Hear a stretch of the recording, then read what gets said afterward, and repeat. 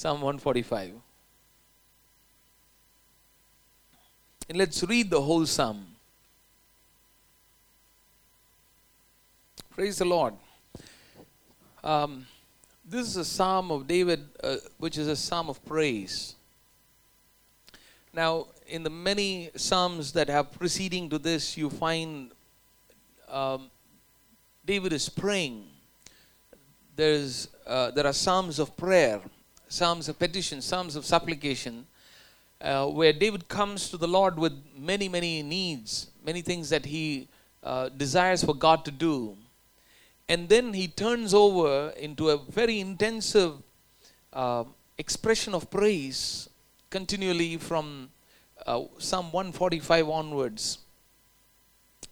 And you see how David the king is praising and worshiping God.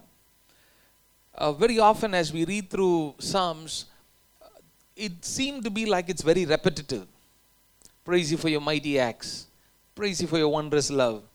Praise you for your unending love. Praise you for your greatness, your goodness. These are phrases that seem to be repetitive. And you will find all through the writings of David and Asaph in the book of Psalms. But here, I believe this passage is bringing to God an extraordinary praise. This is no simple praise, but with much realization of what God has done, Psalmist King David brings forth praise to God. And I believe that we also need to live this life of praise. And I deliberately, consciously use that phrase, living the life of praise, and not just praising by word of mouth. There's a huge difference between having a heart of praise, living a life of praise in the sense of expressing praise to God in any place, in any situation, among any kind of people. That is beyond just a time of praise and worship that we have, which is good, which is needed as we gather together, and as we praise and worship God, as we sing songs of worship. We are praising God, we are exalting His name, and He deserves all our praises, all honor and all glory. Everything belongs to Him, and all worship belongs to God. And so when we come together and we praise the Lord, or when we greet each other also, when we say praise the Lord, we're praising God for the other person. We're praising God and we're glorifying Him when we meet one another. Now, it's beyond this expression of praise or praising just by word of mouth in the experience of a worship setting, of a service, a prayer time, or a worship time. But this is a lifestyle of praise which brings extraordinary praise to God. And that's what you see King David focusing on in this passage. And I'd like to split this whole psalm into three portions. Verses 1 to 7, preparing the next generation to praise. Verses 1 to 7, he's actually preparing the next generation to praise. And verses 8 to 13, he's proclaiming the kingdom through praise. And number 3, you see from verses 13 to 21, he's talking about the promises that God keeps, which uphold His praise. The promises that God keeps that uphold His praise. It's amazing to see the way he praises God. This is not just a meaningless, random, spelling out of words. Many times when we praise God, we speak many things, we say many things. We vocally utter many things without any thought given to it, without any meaning or heart put into it, without any understanding or without any reason. We just say it because we got used to it sometimes. That's a danger of praising God without applying our heart, our mind, and without having a sincere expression of praise, but just saying words of praise.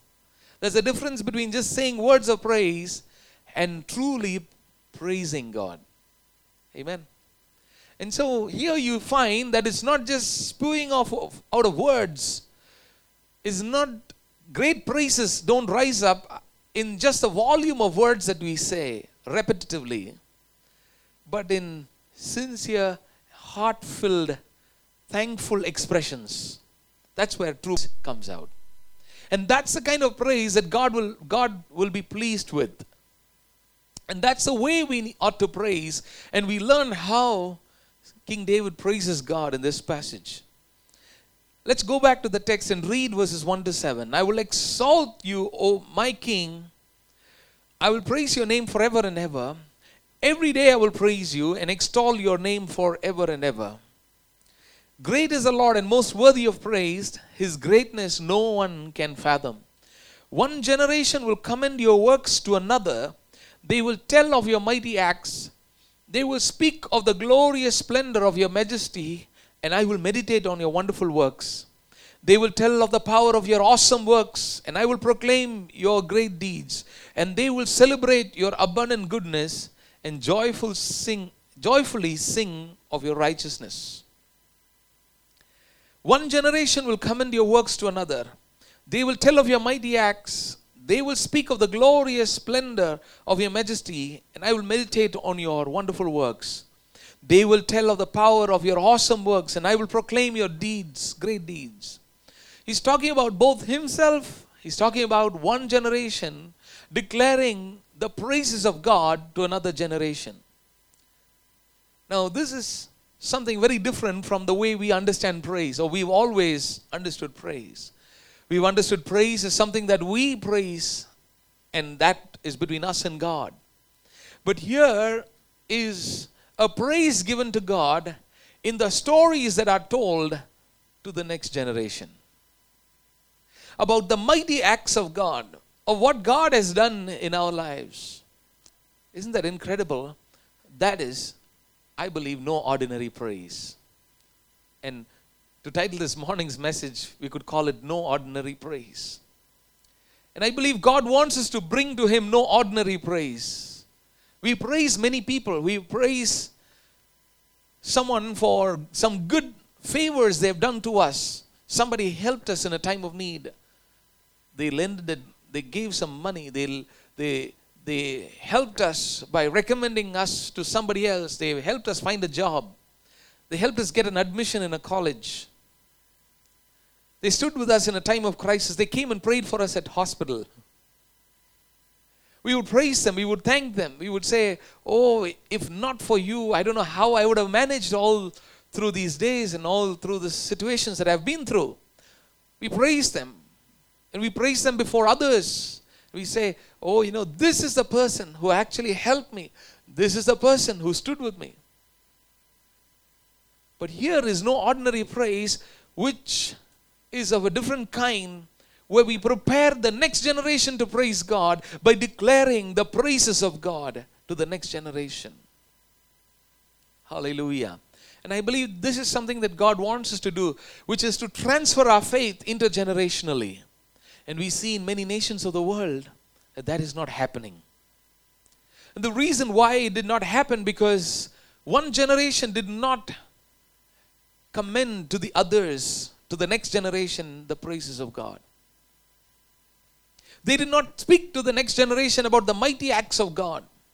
That's why God always asked the people of Israel to set up a memorial. At every place He would tell them, build an altar here. Set up a memorial. Set up this stone or under this tree. Why? Because when your children ask you, what does all of this mean? He asked them to celebrate feasts, festivals, Passover, and all of these. Why He instituted? Because the next generation will know who the God of Israel is.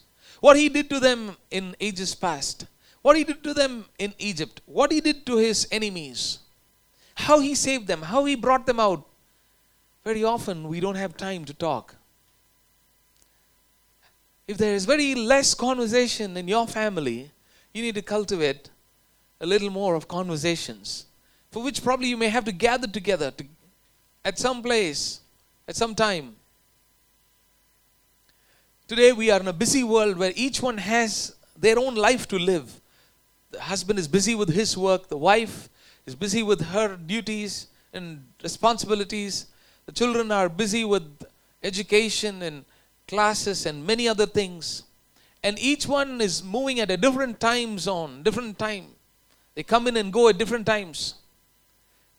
And most often, many of our houses are more like hotel rooms. We've just rented to stay for a temporary while. And we just visit once in a while. Where we just come there to hit bed and have breakfast, or some of us don't even eat.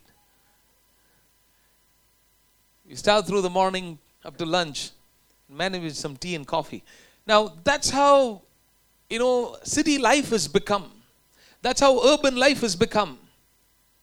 And with increasing, multiple tasks that we are overloaded with, we are left with no time to actually talk to one another.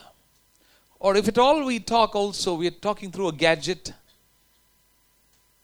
Probably even to the person sitting in the next room. Well, we can actually go face to face, but we Facebook them. Now, God wants us to be transferring these stories, and that's what King David is talking about. On one side, he's talking about exalting the Lord, praising Him. Every day I will praise you. I will exalt your name forever and ever. But how is he going to do that? He's calling forth one generation to commend the works of God to the other. Commend, appreciate, applaud. Lift up the deeds of the Lord to the next generation. And this generation will tell of the mighty acts to the next. They will speak of the glorious splendor of your majesty. And I will meditate on your works. Now, this is what God wants us to do. Tell of His awesome works. Proclaim His mighty deeds. And we need to be celebrating the goodness of God, the abundant goodness of God.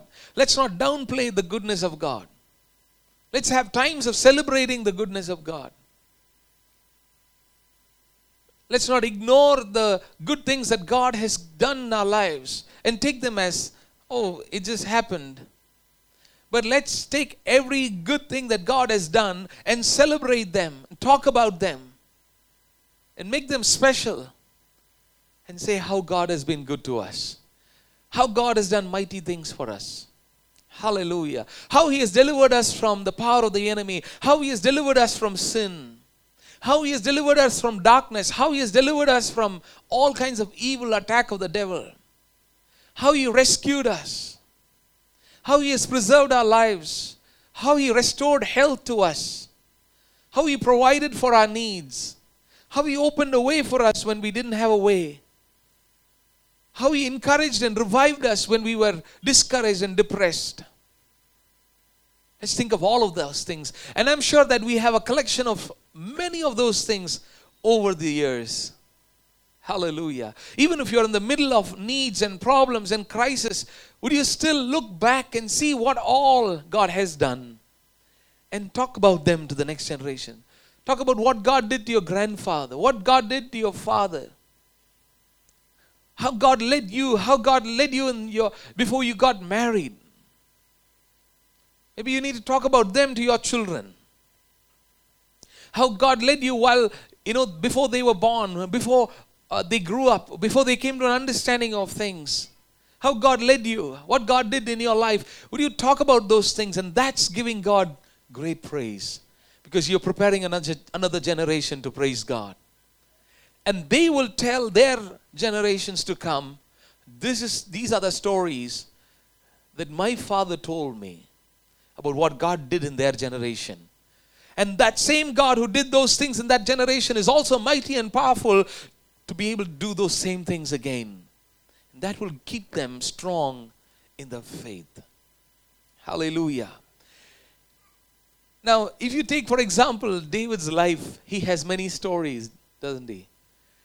Talk to him and you ask him, David, what have you been through? Tell us something about what's been going on in your life. He would say, oh, the lion and the bear came. I was tending sheep. And with my bare hands, I tore them apart. The Spirit of the Lord was on me. And I, was able to guard my sheep. Then he would say, I went to give some food to my brothers, but they mistreated me. They disrespected me.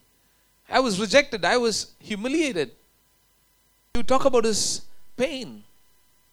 But then he would say, but I found favor in the eyes of the king, and I actually was the one who brought down Goliath and delivered the people of Israel from the hands of the Philistines. Oh, praise God. In spite of rejection, God gave him a victory. God made him so famous that the women there sang, David killed tens of thousands. Saul killed only thousands. And you talk to him and ask him more. Tell us more, David. You say, oh, I had a music ministry. I would play the harp, and the evil spirit in Saul would leave him, and he would be relieved, and he would be able to sleep. But then I had an enemy called that same man Saul, to whom I did good. He came after me. He began chasing me. He chased me. He was hunting for my life, and I had to flee for my life, and I had to run. And place to place he chased me like an enemy while I did good to him, and he cheated me. He didn't give me his daughter in marriage, what he promised. He would tell his stories. He would talk about Bathsheba. I made some horrible mistakes in my life. I sinned against God. And probably he would take a moment and weep. He said, I wish it never happened in my life. And then he would feel so sad at how, God took away the child. And then he would talk about how he repented before God. He'd talk about his weaknesses. He'd talk about his sins. He would talk about his suffering. He would talk about his losses. And then he would talk about how God restored his life back again. How God created in his life a new heart for him. God gave him a new spirit. God renewed my joy. God gave me back the Holy Spirit. He didn't take away the joy of salvation. He restored it to me. What powerful stories. And he would talk about all of those things. He would talk about how, he went on a war, and his wife and his children, all of them were taken captive. And the wives and the children of all the men who went on war along with him, they were all taken captive. But then God renewed his strength. He was so weak, and everybody was ready to stone him. How powerful enemies came against him. He would talk about all of those things, but in everything, he would say, God was with me. God helped me. God helped me to rise up again. God gave me victory over the enemies. Even though I stumbled, even though I fell, God renewed me again. God revived me again. Hallelujah. Why do you think there's a record of all of these stories in the Bible? The Bible does not just record of good stories. It doesn't just record of good men. It just does not record of, the holy lives that they lived. But it also talks about the pain they have had. It also talks about the losses they have suffered. It also talks about the sins they committed. It also talks about their repentance. It also talks about the punishments that they suffered. It also talks about the grace of God that brought them through. Hallelujah. While you talk about all of these things, your life stories are the most powerful that can touch a generation, that can continue the next generation in the faith. Hallelujah. That will bring praise to God, that will continue to bring praises to God perpetually. Hallelujah. Your next generation will begin to talk about the things that God did in your life, through your life, and will praise God for what God did in your generation. Hallelujah.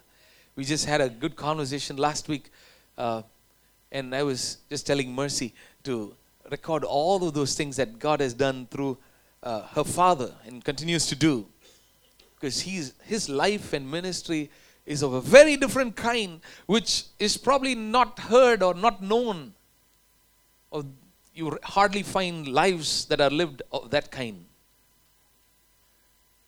So I was telling, why don't you document them? Put them down in a book, shoot a video. Amen.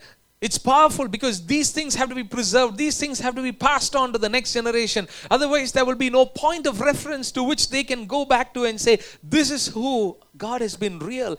Where they will not always find just in the pages of the Bible. I'm not negating the authority of scriptures in any way, but what will authenticate and what will make them to believe the scriptures are the real life stories that will be really powerful, that will keep them strongly rooted in the Word of God, that will keep them strongly rooted in the faith as we declare the praises of God to the next generation. And so he talks about meditating. Go through your timeline. He's talking about, I will meditate on your wonderful works. Go through your timeline. Meditate. Go and think through. Remember. Ponder. And then he uses the word commend. In verse 4, one generation will commend your works to another. Commend, appreciate, exalt. And talk about it. Appreciate, applaud it. Blow it up. Speak. They will speak of the glorious splendor of your majesty. Verse 5. The blessings. Tell the stories. Speak. You praise God not just by lifting hands and saying, praise the Lord, hallelujah, thank you, Jesus. You also praise God by telling the stories of what God has done to others. You're praising God and you are invoking a praise in their lives. They will also praise Him. Hallelujah. Let your light shine before men, that they may see your good works and glorify your Father in heaven. They will see the good works that you do. They will see the work of God in your life, and they will glorify the Father in heaven. In verse 7, they will celebrate your abundant goodness. Celebrate the blessings, the victories, the miracles, the mighty acts. Sing. Verse 7, last part says, joyfully sing of your righteousness. Sing joyfully. Express how He has been righteous. When you faced unjust and unfair situations, how God was righteous. How God did justice to you. Hallelujah. How He has been righteous. How His righteousness has been imputed to you, while you yourself did not have anything good in you. Speak to one another. And that's what we read in Ephesians chapter 5 and verses 15 to 20. This is a call that Apostle Paul is giving to the church. And he's talking about it in Ephesians chapter 5 verse 15 to 20. Be very careful then how you live. Live as not as unwise but as wise, making the most of every opportunity because the days are evil. Therefore do not be foolish but understand what the Lord's will is. Do not get drunk on wine which leads to debauchery. Instead be filled with the Spirit. And verse 19 and 20. Speak to one another with psalms, hymns and spiritual songs. Sing and make music in your heart to the Lord. We've always talked about singing songs and praises that we only bring to God, but we also bring to God by speaking to one another, psalms and songs. And making music and melody in your heart to the Lord. Always giving thanks to God the Father for everything in the name of the Lord Jesus Christ. Hallelujah. Now that's what God wants us to do, to prepare the next generation to praise. And I believe that's no ordinary praise.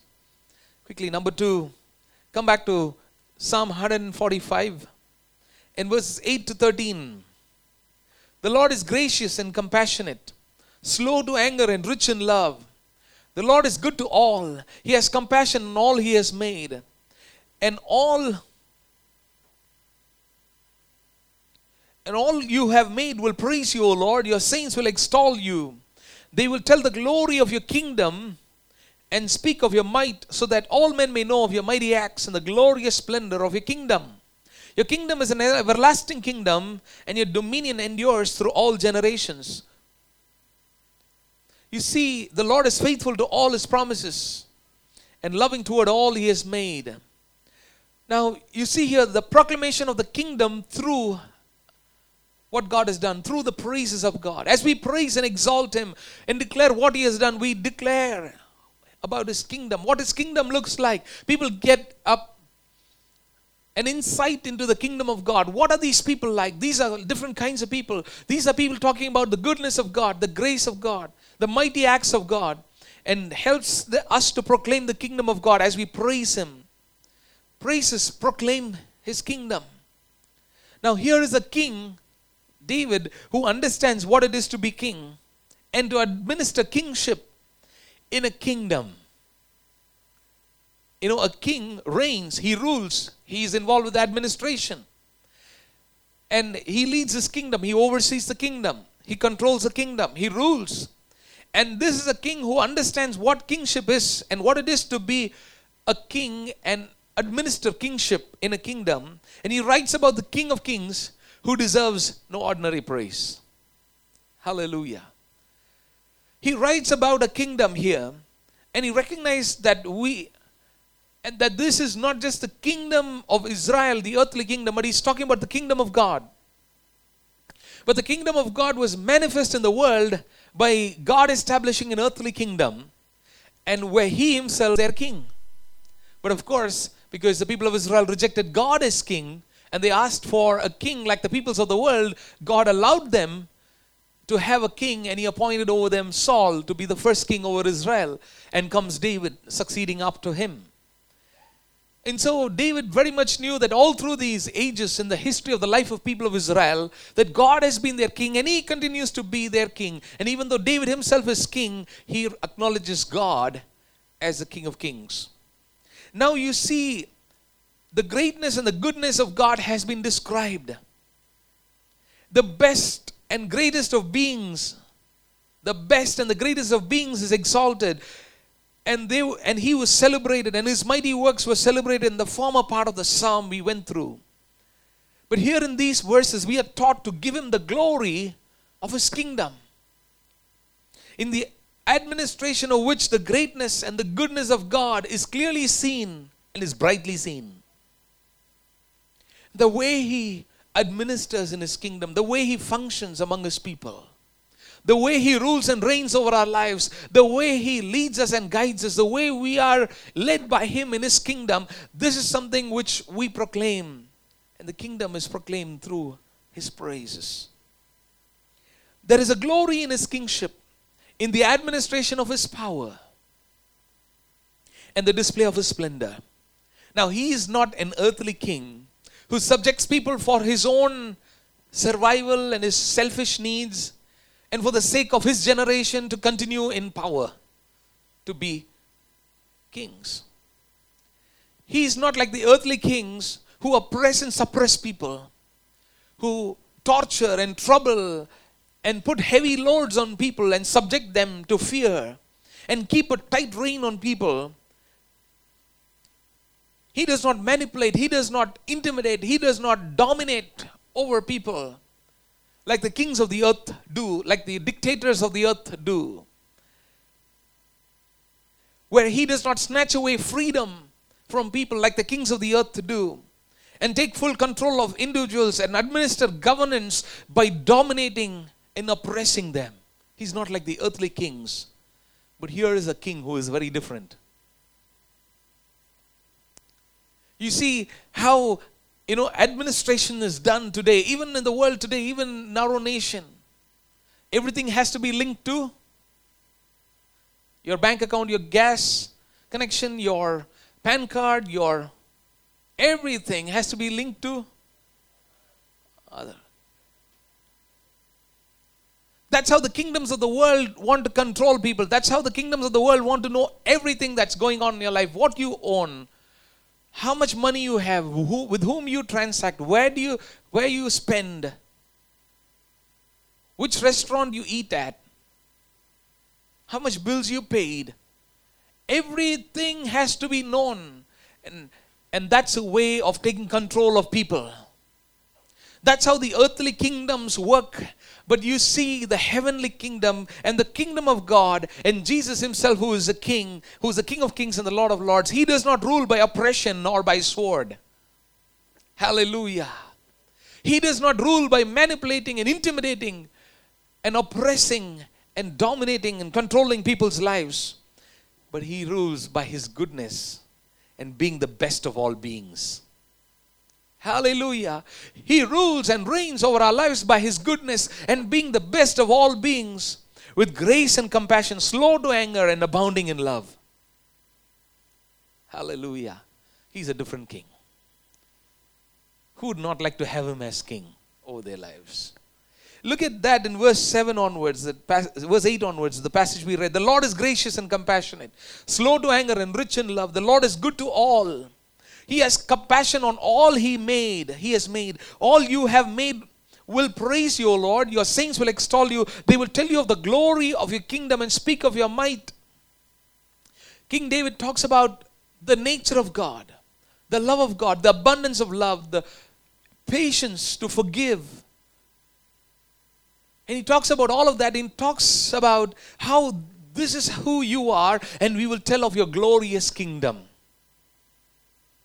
This is the glory of his kingdom. Hallelujah. This is what we will speak about. This is what men ought to know, the mighty acts of God. When you talk about the mighty acts of God, it's not just the parting of the Red Sea and the stopping of the mighty river Jordan, pulling down of the walls of Jericho. Yes, they are mighty acts. But the mighty acts of God in your own life are the abundance of love that God has extended upon you. And how He's been slow to anger. How He's been patient with you. How He's been great in your life. How He's been good to you. How He's been kind and gentle to you. How He's been helping you, giving you a hand when you needed Him. While you struggle through temptations, while you deserve death, while you deserve punishment, while you deserve to be banished from the face of the earth, yet God has preserved our lives. He continues to show His love to us, continues to provide for us. Rain comes down upon the righteous and the wicked. The sun shines upon the righteous and the wicked. This is who the King of Kings is. Hallelujah. This is how He rules and He reigns. This is the greatness of His glory. It is all in His magnanimity. The magnanimous heart of love that He has for His people who don't deserve it. And I believe for such a undeserving people who have been given His love, He deserves no ordinary praise. Hallelujah. We don't deserve His love and His patience. And He being slow to anger. His goodness and His grace that has been abundant upon us, that we don't deserve. And for undeserving people like us, He has extended all of this in His kingdom. And so we got to give Him no ordinary praise and exalt Him and showcase this is what His kingdom looks like. By talking about what He has done in our lives. We display His kingdom. We proclaim His kingdom through talking about how He has been magnanimous in His love. There's a proclamation of His kingdom through no ordinary praise of His exceptional love, unequal to no human love. That love which is not equal to any human love declares what His kingdom looks like. It's not just the acts of power and strength that earn Him a reputation, but His goodness, kindness, patience, extended to the worst of sinners. This is the administration of His kingdom that is proclaimed through no ordinary praise. Now, true praise is when you brag about or flatter about how you were not worthy, but you received great worth. You were considered worthy while you were not worthy. You flatter about it, you brag about it, you talk about it, you tell about it. I am a sinner saved by grace. I'm a sinner saved by grace. That is no ordinary praise. And we declare about it to people around us. Hallelujah. So that all men may know your mighty acts. Verse 12. They will tell of the glory of kingdom. Verse 11. Verse 10. All you have made will praise your Lord. Your saints will extol you. Your saints. When a saint begins to speak about who God is and how His kingdom functions and how they've been blessed and touched and changed and transformed by the power of the love of God that has brought forth forgiveness of their sins and delivered from sin because of forgiveness. That will reveal of God's mighty acts and that will proclaim the kingdom of God. Your kingdom is an everlasting kingdom. Dominion endures through all generations. How God has been forgiving His people. How God has been loving to His people. The magnanimity of His love. When you talk about that, you proclaim His kingdom. Hallelujah. I again repeat, it's not just about praising God in a worship service environment. Of just saying, thank you, Jesus, for what you've done for me. But talking to people and saying, this is what God has done for me. you proclaim His kingdom. Hallelujah. Through no ordinary praise. You talk about His mighty work in your life that has transformed you and made you the person whom you are today. Quickly, number 3. Verses 13 onwards, 13:21. Let's read. Your kingdom is an everlasting kingdom, and your dominion endures through all generations. But I begin from the second half of verse 13.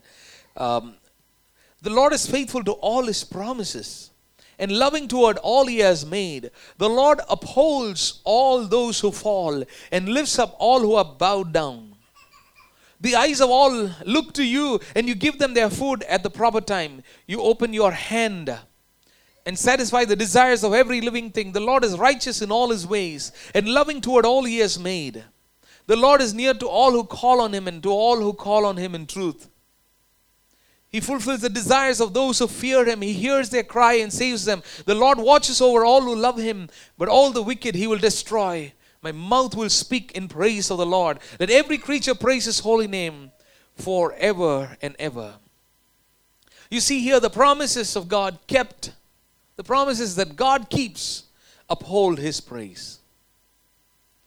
The promises that He has given to us, He is faithful to fulfill them. Not because we are good, not because we are proven to be faithful, but He continues to keep His promise. In spite of our unfaithfulness, He is faithful to His promises and loving to all that He has made. He guards His reputation. And for His name's sake, He fulfills His word. He fulfills His promises. He fulfills His plans. Because He cannot be unfaithful. Yes, when we deliberately sin, when we deliberately turn away from God, if we deliberately stray away from Him and we reject Him in our lives, His promises will not be fulfilled. But His promises are not fulfilled just because we are good. Remember that. We will lose the fulfillment when we stray away. We can lose His blessings. We can lose the miracles, His mighty works. We can miss them when we continually stray away and reject Him in our lives. But at the same time, the reason why they get fulfilled are also not because we have proved ourselves to be good to Him. It's not because we have proved ourselves to be faithful. Do you understand what I'm talking about? Amen. He fulfills His promises because He is faithful. Because of His goodness. Because of His grace. Because He cannot be faithful. He will not react impulsively or rashly. He will not just do something here and there. But He's got everything planned. He's purposed everything in His mind. He's very clear about what He wants to do in our lives. And He's faithful to accomplish them. And you see, He will uphold all those who fall and lift up all who are bowed down. That's the grace of God. He's gracious to the fallen. To those who have been through, a life of sin. Who've been through a life of wickedness, a life that has displeased God. Whenever we fall, God graciously lifts us up. The Bible says, even though righteous man falls 7 times, he will rise up. He will make him to rise up. God's grace is extended to a person who falls. But God does not want us to be in a fallen place. He wants us to rise up, and His grace extended to us makes us to rise up. Hallelujah. He empowers us to rise up again. That grace of God is not just to forgive, but that grace of God is also an empowering grace that gives us the strength. By His grace, we are able to rise up again. Hallelujah. If you have experienced at any time a place in your life where you have fallen, you fell in sin, you fell over and over again, but God helped you to revive back and rise up again. Remember, God has kept His promises in your life. Hallelujah. He's been faithful. That's His faithfulness. Even though we didn't deserve it, because He promised that the righteous will fall 7 times, but yet He will rise up. He's true to His word. Makes us to rise up again. He will not abandon us. He doesn't crush us because we have fallen. It's easy to trample over something that has already fallen on the ground. He doesn't trample over us. He doesn't crush us down while we have fallen. But He comes to somehow lift us up. He's always reaching out to us. And that's His grace. You see, that's how He keeps His promises. And that deserves no ordinary praise. Hallelujah. Because He didn't leave me alone. Even though I was down, even though I was depressed, even though I was frustrated, even though I fell into sin, even though I did the most evil thing in the world, for every one of us, He helped us to rise up again. And even this morning, that was an encouraging word that the Lord gave us, to rise up again. And God is there to encourage us. Does not want us to be discouraged, does not want us to be heartbroken, does not want us to give up hope on our own lives. He guards His reputation for His own name's sake. He is faithful. And continue on from there. You see in verse number 15 and 16, the eyes of all look to you, and you give them their food at the proper time. He provides. You open your hand and satisfy the desires of every living thing. He opens His hands. What a lovely expression that is. Not stingily just giving something without opening the hand. You can also give without opening your hand, you know. But there's something about opening your hands, satisfy, not just giving something bare enough, just for some namesake, one rupee coin. I gave. Just to say I gave. And somebody asked and so I gave. But here He's opening His hands to satisfy, gives until we are satisfied and overflowing. Hallelujah. That's the nature of God. That's how He keeps His promises. That's how He keeps His promises. And not just to provide us with bare necessities, with stinginess, but He wants to provide abundantly. He keeps His promises. And by keeping His promises, He deserves no ordinary praise. Because He's got gives to us in abundance. Look at our own lives. Look at your own past. Were you this good when you began your life? Did you have so much in your pockets 20 years back? Did you have all of that you have in your life today, what you have now? Did you have all of these a couple of years back, or 15 years back, 10 years back? Don't you see God's hand providing for you in abundance and keeping you satisfied? Hallelujah. I believe there is nobody here who's wondering how they're going to have the next meal. I believe that there's nobody here who's wondering where they're going to spend this night. That's the song that we sang, isn't it? As we gave to the Lord and as we sang, there's a roof above me. There's food on my table. Given me a fine family. Thank you, Lord, for your blessings. His promises that He has kept are worth giving no ordinary praise. Hallelujah. Would you praise Him?